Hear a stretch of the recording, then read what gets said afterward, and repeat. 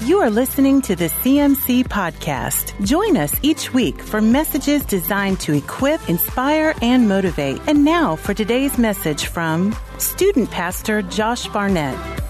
I want to build on something that Tim preached 2 weeks ago. He did a sermon called Living with Imperfect People, which is something that we all have to do. So, except for me, my wife is perfect, so she's incredible. Brownie points, sorry. I have the microphone, so I can do it. So anyway, but living with imperfect people, and that's something that's essential that we have to get down because we are surrounded by imperfect people in our homes, in our jobs, and in our church. And when Tim preached that, I was already working on this sermon for Sunday morning, and I was like, well, I don't know if I need to preach it because I feel like it's kind of echoing a lot of the things that he said. But as I began to pray about it, I felt like it was good. I felt like I'm going to be building on some truths that he laid a foundation for and really dive deeper into what he was talking about. So this morning I want to talk to you about overcoming offense. Overcoming offense. You say that now, but we live in the most offended society in the history of the world, in the most easily offendable society in the history of the world. I mean, it is just every little thing now that we nitpick, and we even are offended by what people did, 15 years ago that we didn't even know. And this cancel culture movement, which is crazy. But we live in a very offendable society in our nation, in our church, in our home. Social media has not helped this at all, but made it 10 times worse. With the election, with politics, with people's opinions.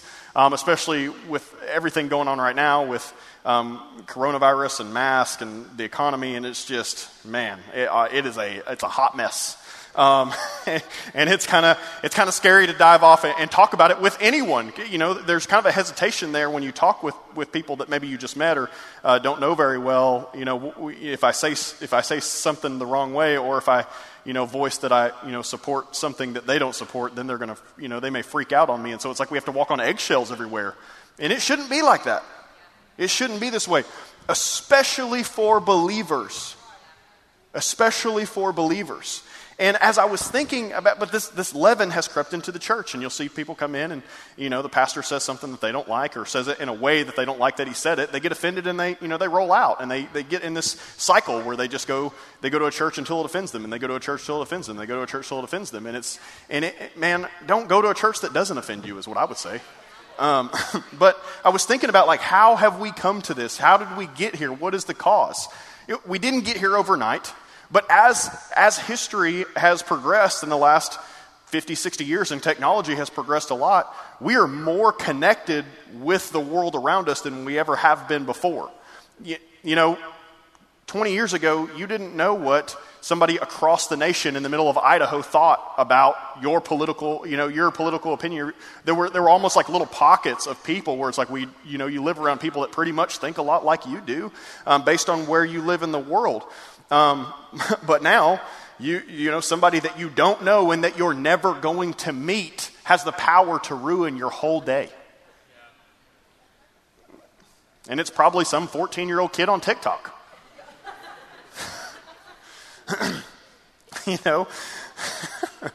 In detail, we just really didn't know what people thought halfway across the country or halfway across the world. And social media has given people this weird sense of boldness. I'm not face to face with that person, so I can just vomit at the mouth and say whatever I want to because, forget them because I'm never going to see them. That's how, I think sometimes we would be a lot less bold face to face.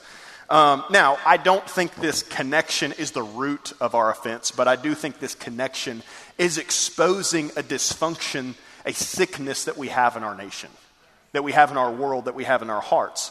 What has caused this? One thing I really see this in the younger generations, my generation, millennials, Gen Zs, kind of 40 and below, statistics show that we are the most fatherless generations in the history of the world. And I think that's a big root cause of it. And we're the most hurt generations in the history of the world, because you cannot stress the importance enough of a godly father. That's not Josh Barnett's opinion. Just look at statistics. A quick Google search will show you. And so it's something that has caused us. And the reason why is because godly fathers teach us who we are. Godly fathers give us a sense of identity. Godly fathers, and godly fathers also help us to be tough. Not that moms can't do that. Man, you're so sexist. You're already getting offended, see? Not that moms can't do that, but you can look at statistics across the board and see how influential fathers are in raising up their kids and raising up the next generation. But I believe that people are so offended because they don't know who they are. I want to make the argument today that if we really knew who we were, then we wouldn't get so offended all the time. If we really knew how our Father God saw us, if we really understood what Christ did for us, I promise us that we would be a lot more secure. We'd be a lot more secure. We become so hungry for the approval of man when we really should just find our rest that we have approval from God. And not to walk around with like a who cares attitude about like what so-and-so thinks about me, but who cares? Because I know how God thinks about me. I know how he sees me. I know how valuable he thinks I am. And when you're in that place, you become a lot more unoffendable. Now, nobody is unoffendable. Jesus says that in Luke 17, verse 1. He says that if you are going to be in this world, offenses are going to come. You're going to get offended. But I think we can step into a place where we have a little bit, I don't mean thicker skin as in calloused, but thicker skin as in things roll off of us because, again, we know who we are in Jesus. We know who we are in Christ. And we're able to step into a place where we're able to process offense in a healthy way.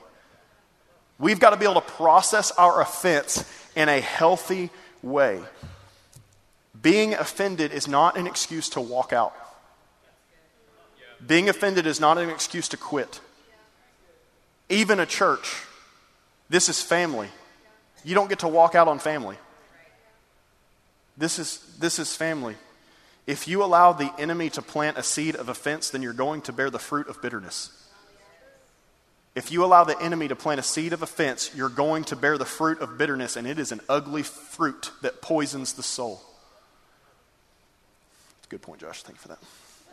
I'm going to have to encourage myself this morning because I know this is a hard word. One huge point I want to make today as we start is you've got to refuse to be offended just because someone thinks differently than you do. Just because someone has a different opinion than you. Just because someone left a comment on the article that you shared with a different opinion, you've got to refuse to step into a place of offense. My goodness.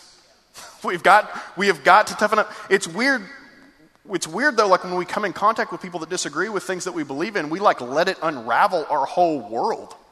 And it's like, what? Like you think that? Like, oh my gosh, I can't believe that. Yeah. Don't allow different thinking to cause you to be offended. It may be hard to love that person. It may be hard to step in that place, but don't allow it to make you defensive and cause you to react out of frustration or react out of anger or cause you to separate yourself from them. Think this thought. Why do they think that way? Why do they have that opinion? Even in church, man, it's so weird. I'm not talking about at all, scrubbing on truth. We're not stepping away from truth at all. We believe the Bible is the infallible word of God. We believe that Jesus is God incarnate. We believe that he was born of the Virgin Mary. We believe that he died on the cross to save us from darkness, from sin, from hell. And he rose again on the third day to bring us resurrection, abundant life. None of that is up for debate. But my goodness, the people that have been offended at me because I speak in tongues. Why? Why? Like people think I'm weird. I think you're weird because you don't. I had a boy come to youth group a few weeks ago, and it's totally fine. He's like, man, the word's really good, but man, worship is kind of odd. Worship's kind of weird. And I was like, oh yeah, really, what do they, because he goes to another church on Sunday morning. I was like, what do they do at your church? And he's like, well, we stand up and we open the hymnals to a certain page and we all, sing together and, grandma plays the organ. And I was like, bro, I'm going to be honest with you. That's weird. I was like, I told him, I was like, I never went to a church like that. But if you'll talk to people, you'll find out they think the way they do for a reason. When I talk to most of our young people, when I talk to them, I let them know, like, you're probably a Christian because your parents were Christian. Most young people, I find, they're Christian because their parents were Christian. If you go over to the Middle East, you'll find that young person's probably a Muslim because their parents were Muslim. Right? And so we've got to talk to people. We've got to dialogue with people. We've got to wash each other's feet. I think I said this a couple weeks ago, but when you wash someone's feet, you find out why they walk the way they do. And maybe they think differently on that political issue because they have a different vantage point. Maybe there's a deep-seated hurt in their heart that was never healed, that they didn't seek justice the right way. But we've got to talk to people and not just write them off, and we've got to be willing to learn from other people. You know, here's a big one. Maybe you're wrong. That's hard. That's hard for me to admit. Like maybe I'm the one that's wrong. But maybe we all can have some grace for each other. Just because someone's opinion is different than you, it shouldn't shake your faith. It shouldn't shake your faith. It should actually cause you to pursue truth. Don't be offended because someone has a claim or a thought that you don't fully understand. Allow it to push you to study and make sure what you believe is actually true. Maybe they're bringing a different viewpoint you've never heard before, and because you realize that you don't fully know or understand what you believe, cause it to push you to study and find truth. Many people believe in God, but they don't know why they believe in God. Many people believe that Scripture is the infallible Word of God, but how many people can give reasons of why they believe that? That's why Peter said it in 1 Peter 3:15. He says, be ready to give a defense. Be ready to give an answer for the faith that you have. It's good. Maybe we're so offended all the time because we don't have a ready defense. We don't have an answer when we are asked. And I said this a couple weeks ago when I talked about honor. Don't let something that doesn't matter cause you to lose something that does matter. Don't let something that doesn't matter cause you to lose something that does matter. And you see this in the Church of Lauder where we disagree on things like tongues or things like the end times. Man, when I start talking about what I believe about the end times, I get some crazy looks. People look at me like I have lost my mind. But that shouldn't be something that causes you and I to no longer be brothers and sisters in Christ. That shouldn't be just because I don't believe Jesus is coming back tomorrow like you do, doesn't mean that we should separate. Just because I read the Great Commission when Jesus said, go ye therefore and make disciples of all nations, and when he said that, he meant it. That doesn't mean that we have to separate. You just don't hide out within these walls and pray for Jesus to come back tomorrow. Don't be an escapist and the world can go to hell. Don't have those thoughts and we can agree. We can get along. If you can agree with me that we are supposed to proclaim this good news until he does come, we can be brothers and sisters in Christ. But just because we have a different nuance in the way that you interpret a scripture and I interpret a scripture doesn't mean that we can no longer be a part of the same body. That's crazy to me. Okay, sorry. God bless you. Some of you are looking at me like, well, what do you believe about the end times, brother? We'll talk about it another day. We've got to know our war isn't against flesh and blood. Ultimately, our war is against demonic ideology. It's against dark ideas that are holding people captive. 2 Corinthians 10:3-5 says, for though we live in the world, we do not wage war as the world does. The weapons we fight with are not the weapons of the world. On the contrary, they have divine power to demolish strongholds. We demolish arguments and every pretension that sets itself up against the knowledge of God. We take captive every thought and make it obedient to Christ. Ephesians 6:12, for we do not wrestle against flesh and blood, but against principalities, against powers, against the rulers of the darkness of this age, against spiritual hosts of wickedness in the heavenly places. See, we as believers, we wage war supernaturally. We wage war spiritually, not physically. And I know some people a lot of times think, well, I'm not picking up a gun and shooting somebody that I disagree with. Yeah, but sometimes you use your words as swords. I think about when Jesus was in the Garden of Gethsemane and the soldiers came to arrest him and Peter jumped up and pulled out a sword and cut off the ear of Malchus. Peter was not aiming for the ear. He was trying to kill this guy. And a lot of times I see the church today, a lot on social media too. Hear me. Prepare yourself. Don't get offended. We're talking about overcoming offense, so prepare your heart. A lot of times we use our words or our beliefs and we weaponize them and we cut off the ears of the listeners of the very people that we're called to reach.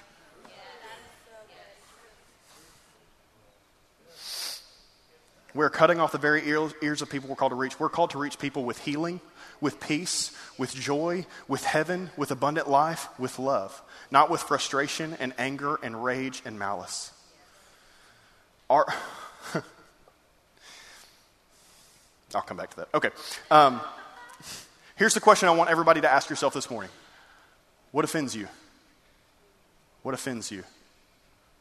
What offends me, Lord? What offends me? What makes you angry? What hurts you?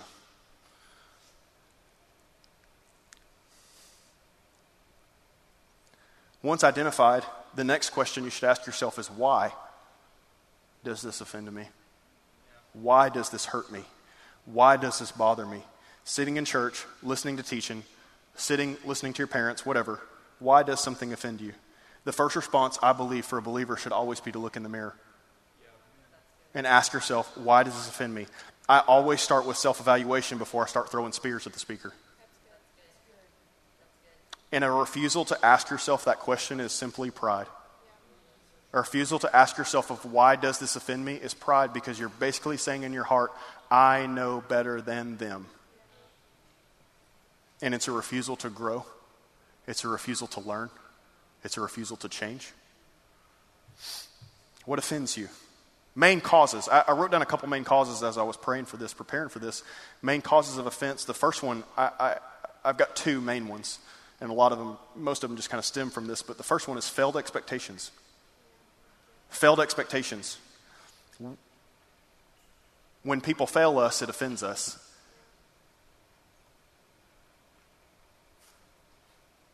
We get offended when people don't live up to what we have put on them. We get offended when people don't live up to what we put on them. Why does it bother us so much? Why does it rock us so much? Maybe we put our faith in people more than we put our faith in Christ. A person failing should never cause you to turn your back on Jesus. If a person sinning causes you to turn your back on Jesus, maybe it was because they were your God. I'm not saying that we shouldn't look up to people. I'm not saying that we shouldn't have faith and trust in people. All those things should happen, but you can't make people the rock on which you build your life, because people are shifting sands. We build our life on Christ. People are going to blow it. I'm going to blow it. Paul's going to blow it. Tim's going to blow it. Your pastors are going to blow it. Your spouse is going to blow it. Now, we should hold our leaders to a high standards, and I believe that leaders should live up to them. But you've got to know that people are human and they will fail you. They will let you down. And listen, people are going to fail you even if it's not like a sin. I'm going to fail you and me not be in sin. I'm a finite human being. I know most of y'all didn't know that, but I'm a finite human being. I'm kidding. I'm a finite human being. Maybe you have maybe people are hurting you and offending you because you have an unrealistic expectation on that person. There are people that get mad at me and Paul and Tim because we don't say hi to them at church. Never mind the fact they came in 20 minutes after service started and they leave before we say amen on the closing prayer. People do. They get offended over that. They get offended that me or Paul or Tim don't drop what we're doing at that moment so that we can have a meeting with them.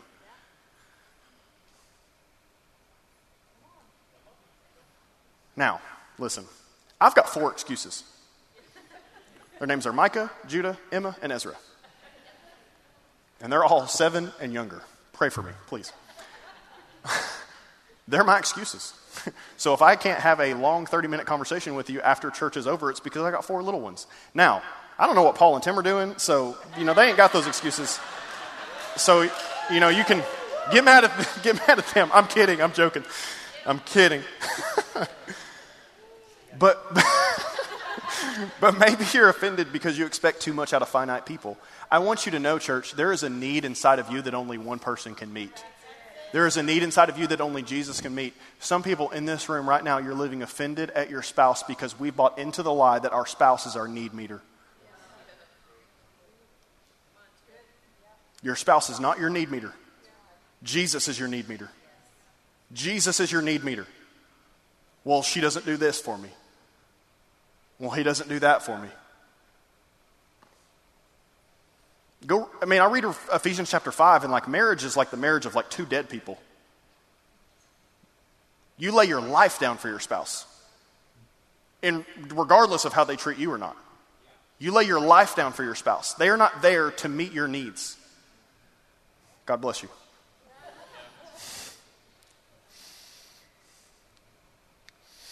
Colossians 3:13 says that we have to make allowances for each other's faults. Forgive anyone who offends you. Remember, the Lord forgave you, so you must forgive others.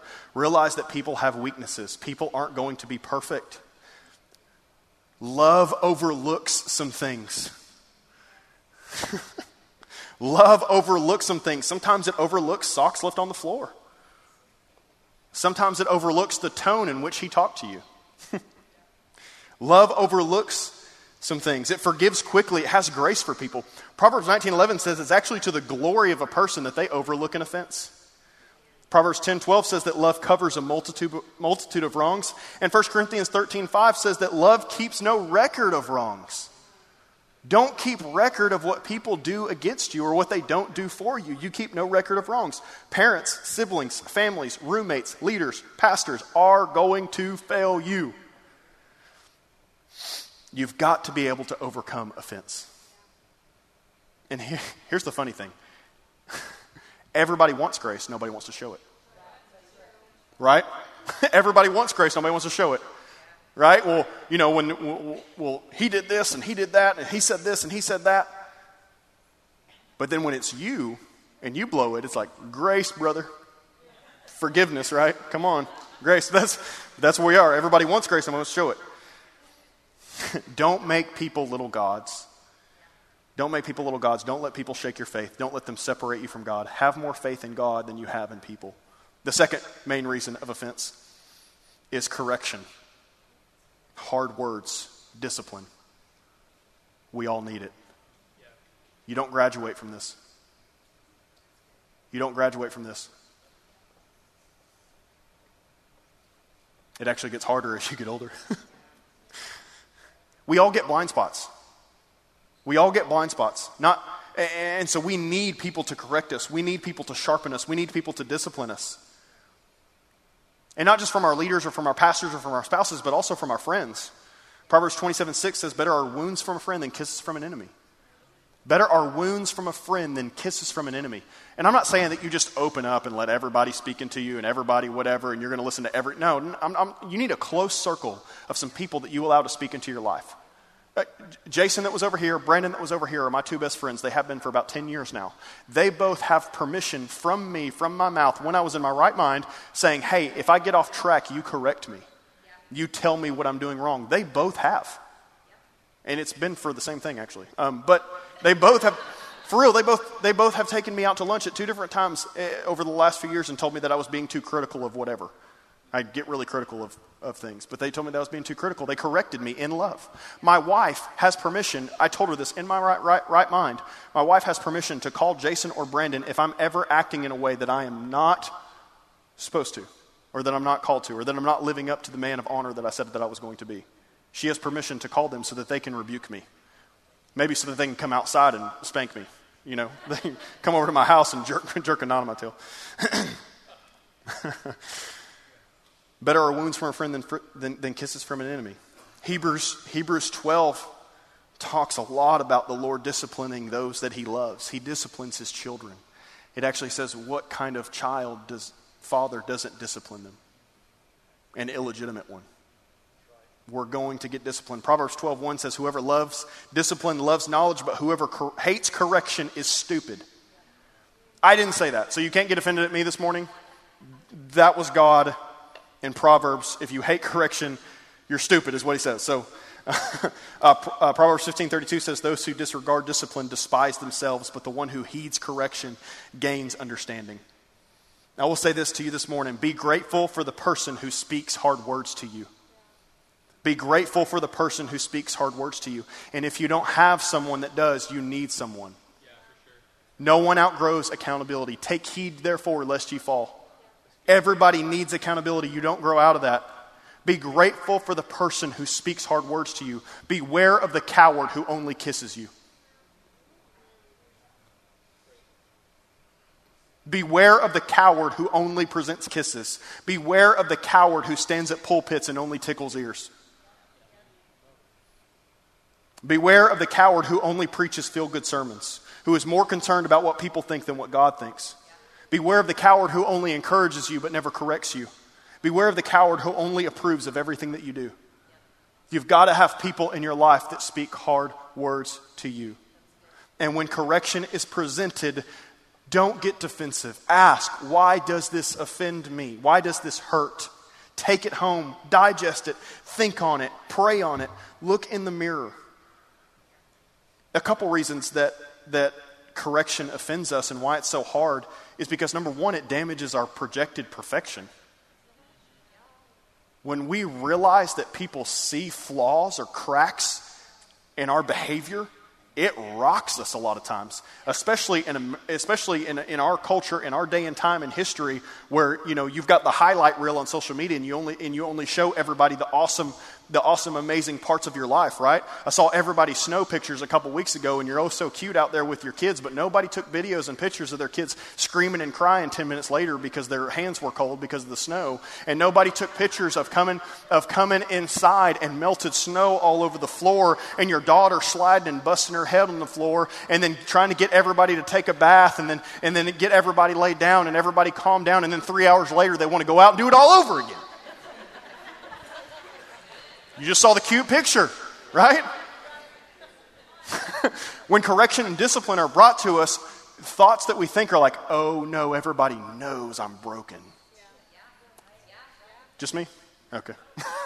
Everybody knows that I have flaws, and so we quickly put up these defenses and we quickly begin to justify, and we try this juggling act of like, why I did this and why I do this and why I do this, and it's like, stop.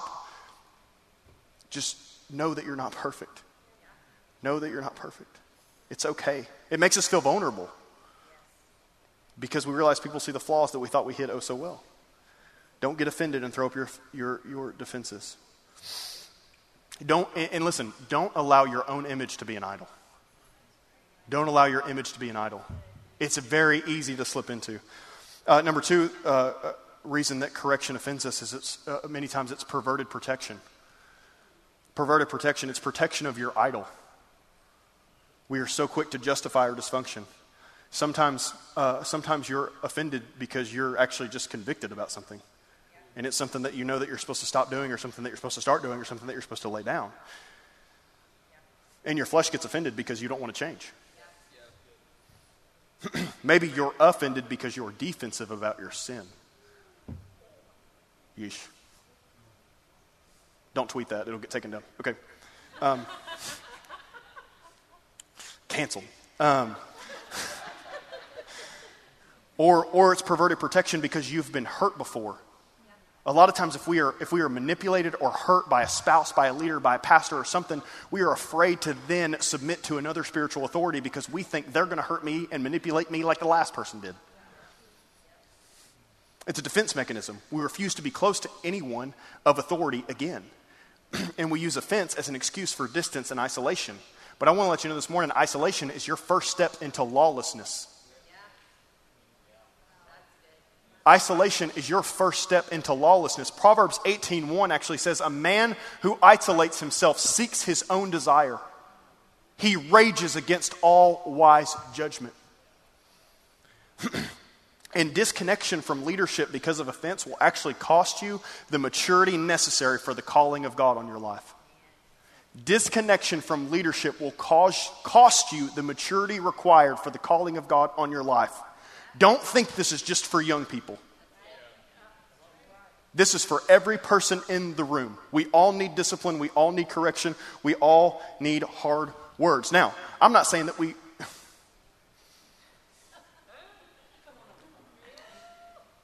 Promise you won't get offended. And I'll go there. Okay.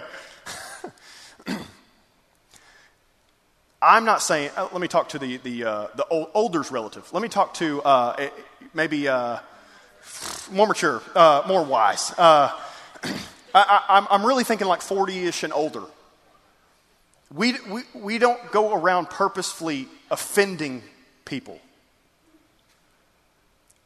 Notice that if you're a leader, if you're a dad, if you're a mom, if you're somebody that's an older generation, and people don't like you, don't ever want to be around you, don't want to listen to you, maybe it's the way that you talk to people. Your age is not an excuse for your tone. You do deserve honor. You do deserve honor. You do deserve people to look up to you and to listen to your wisdom. But I will say that if you are not patient and you are not kind, you are outside of love.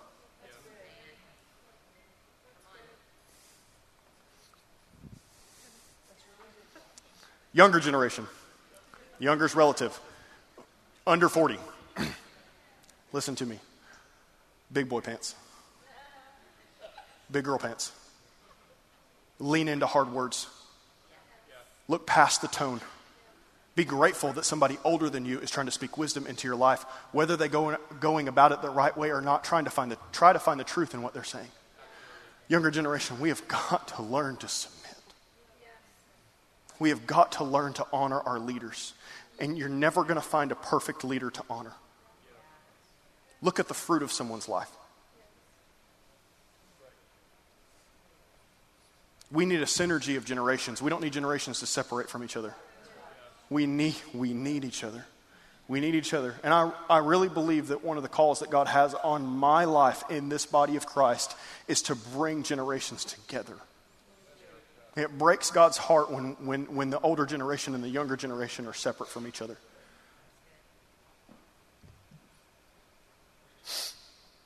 Pray about that.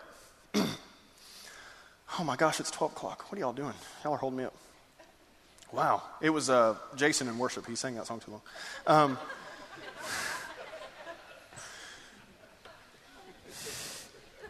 I will say this to everybody in the room. If you're unwilling to be offended, you're unwilling to grow. Even when you read your Bible, our Bible is offensive. It's meant to sharpen you. It's for correction and for reproof. Let the Bible spank you. Jesus said a lot of offensive things. I don't know where we got the picture of him like tiptoeing through the daisies and throwing up peace signs and acting like a hippie, but I don't serve a hippie Jesus. He's a man's man. He's incredible. He's full of love, but he was tough. Jesus did not shy away from truth in order to not offend people. At the peak of his ministry in John chapter 6, about 30,000 people there. He said, if you don't eat my flesh and drink my blood, you have no part with me. He who has ears, let him hear. See ya. And everybody was like, what? You want us to eat you? Drink your blood? You've lost your mind. You're crazy. Because he didn't stand around and explain what he was talking about. And then it got so many people were leaving that he looks at his 12 disciples and says, are you going to leave me too? And he was totally okay with that because he knew who he was. Jesus said a lot of offensive things actually. But Hebrews 12 again tells us that he proves his love by way of discipline. Matthew 15. We won't turn there for the sake of time. Matthew 15 verses 22 through 28. A Canaanite woman comes to Jesus and her daughter is demon possessed and she is crying out like, Son of David, like have mercy. Heal my daughter, she's possessed. I don't know what to do. And Jesus ignores her. Ignores her. Canceled.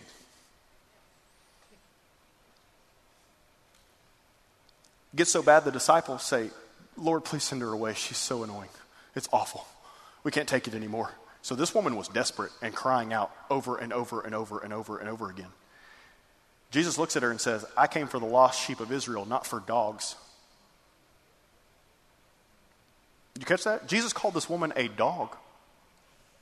A dog. Now, Paul and Tim, man, I got to have really thick skin to work around here. They've said a lot of mean things to me over the years, and you should feel sorry for me. But they've never called me a dog. Jesus calls this woman a dog. And her response is, yes, but even the dogs get scraps off the master's table. And he said, my woman, your great faith has made your daughter well this very moment. And what I want you to know this morning is that on the other side of your offense is breakthrough. On the other side of your offense is breakthrough. This woman was able to move through being offended and move into the presence of Jesus. And there, Jesus is going to say hard things to you. He's going to say hard things to you. And I believe that even in this room right now, that a lot of people are praying for breakthrough. They're praying for something to happen in their family or in their own life or healing or whatever. But you have maintained a distance from Christ because you know what he's going to call you to do if you get close enough. And he is waiting for you to move past the offense of what he's going to call you to do or what he's going to call you to lay down. And in that place, there is revival. There is life. There is healing. There is breakthrough. In Mark chapter 6, it says, there's a verse 5 says that Jesus couldn't do any miracles because they were offended at him. Not that he wouldn't do. He couldn't do any miracles because they were offended at him. To close, how do we overcome offense? Again, don't allow things that don't matter steal from you things that do. We can disagree and still be brothers and sisters in Christ. How do I overcome offense from hurt? You know, I'm saying a lot of these things, and I know a lot of people's first response is, you don't know what they did to me. Man, I don't. But I've been in those places.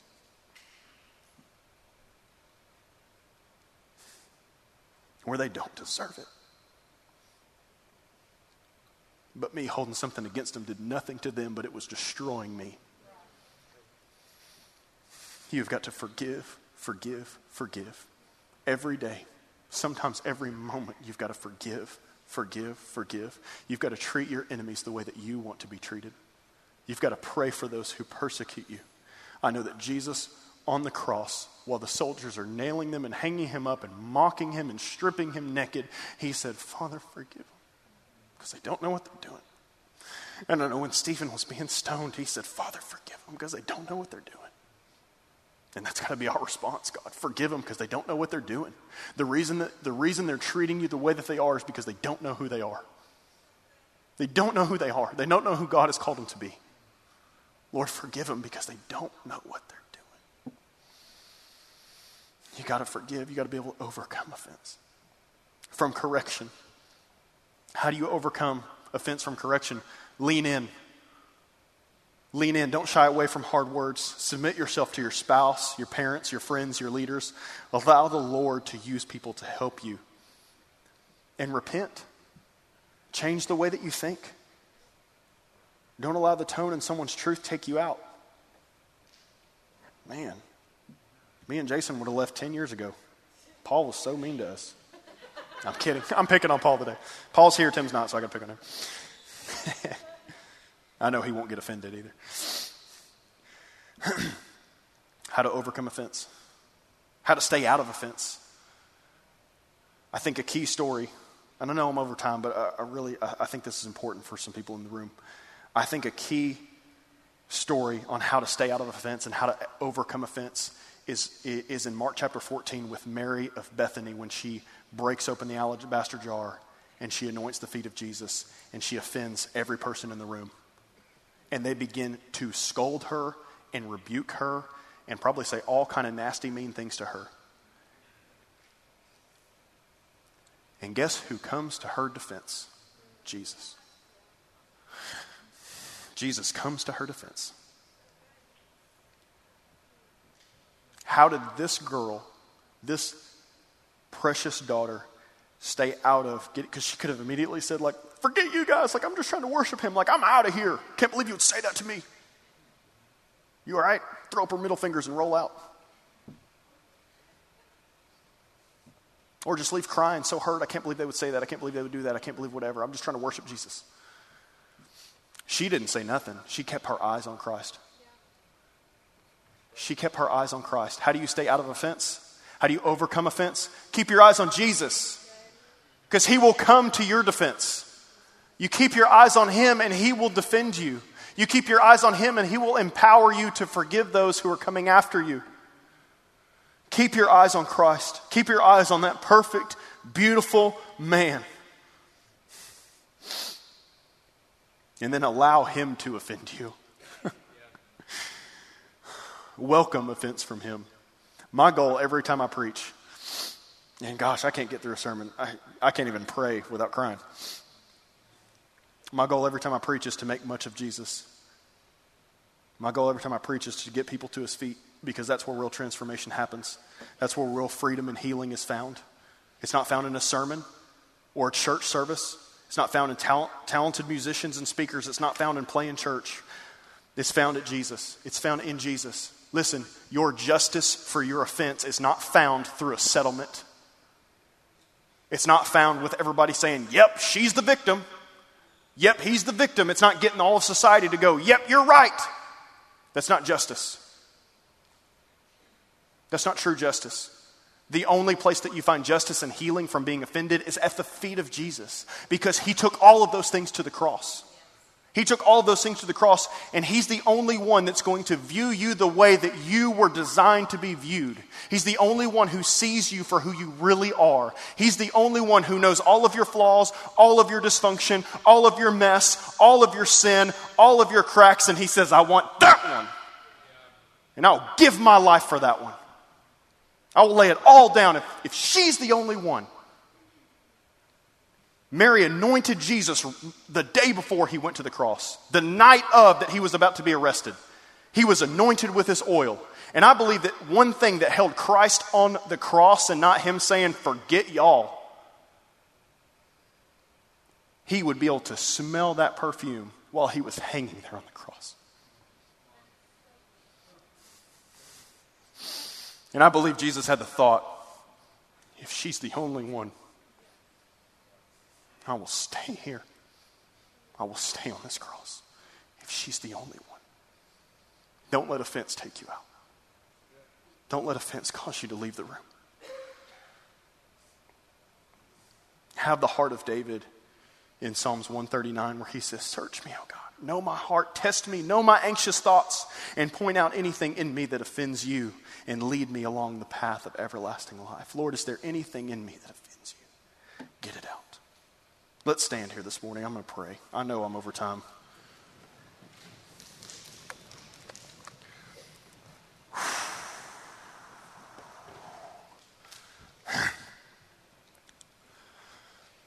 I know the little ones get restless, but I remember I went to those Pentecostal churches growing up, and buddy, we were lucky to be out by 2:30. Come on. Takes me back, my roots. I want you to ask yourself that question again. What offends you? What hurts you? What hurts you? Let's bow our head. Let's close our eyes. I want you to think about that pain point in your heart right now. That pain point in your heart. Maybe it's words from your dad when you were a kid. And you're a 50-year-old man and you thought you would be over it by now and you're not. Maybe it's words from an ex, a spouse that you've divorced. Maybe it's words from your current spouse. Maybe it's something a boss or a coach said to you. Maybe it's something somebody said on the playground when you were a little kid. Maybe it's something somebody said to you on social media and you haven't been able to let it go and you don't know why it bothers you, but it bothers you and it hurts and it makes you angry. What is it? What's that pain point? What's that pain point? I want to bring it to the cross right now. Right now, from the left side of the room to the right side of the room, the Holy Spirit is going to move. And if you'll allow him right now, open up your heart to him and say, Jesus, take this away because it's poisoning me. Take this away from me, Jesus. Give me strength to forgive the unoffendable because you forgave the unoffendable in me. And right now, the Holy Spirit is moving through like a rushing wind, like a clean water for your soul. And he's moving through your heart and your mind right now. Come on, allow him to fill those places. He's the only one where you're going to find justice. At the cross is the only place that you're going to find healing. Come on the other side of offense. On the other side of offense is your breakthrough. Jesus, I thank you for each and every one of these people in this room right now. Lord, I ask that they would know their value, that they would know how you see them, that you loved them so much that you sent your Son to take our place on the cross, to pay a price that we couldn't pay so that we could have a relationship with you, so that we could be forgiven. Jesus, we thank you for forgiving the unoffendable in us. Help us now to go and forgive the unoffendable in others. Help us to forgive the way that you forgive. Help us to love one another the way that you love us. Help us to overcome the hard words, the discipline, the correction. It's not pleasant. It's not fun to go through. Sometimes we don't always agree with it. Sometimes it doesn't seem right. Sometimes we don't understand. Jesus, we need you. We need your power. We need your peace. We need your joy. We need your help, Lord. We can't do this without you. We can't go through this world without you. But you said, take heart, because I have overcome the world. Thank you, Lord. Thank you, Jesus. Help us to shine bright for you, Lord. Help us to truly forgive those who have persecuted us, those who have come against us, so that we can leave this place in a healthy, Lord. Healthy, so that we can love people the way that you've called us to love people, so that we can shine bright for our families, for our community, for our nation. If you're standing next to your spouse, I want you to grab their hand right now. If you're standing next to your spouse, I want you to grab their hand.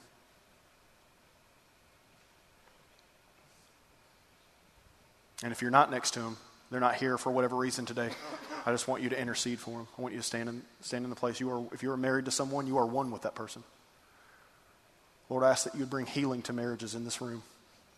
I ask that you would help us to see that each other are not our need meters, but you're our need meter, Lord.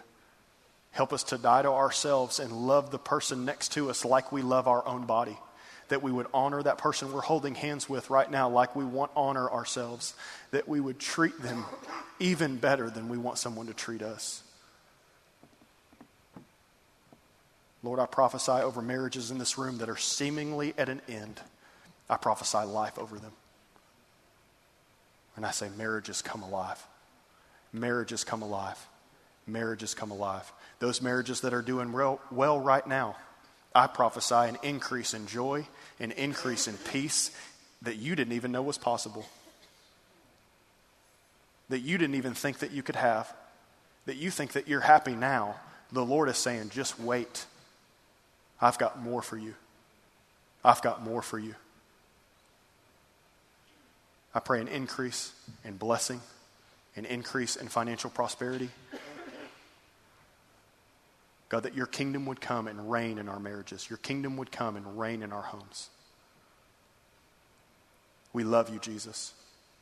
We thank you, Lord. We thank you for your words. We thank you for your life. We thank you for your love. God, we give you all that we are today, this week. Holy Spirit, we ask that you would lead us, that you would guide us, that you would give us your eyes and your heart for every person that we come in contact with. In Jesus' mighty name, amen and amen. Church, we love you. God bless you. Praying that you have a great week. You have been listening to the CMC Podcast. For more information about CMC, our different conferences, Christian school, college internship, resources, and more, go to cmchurch.com.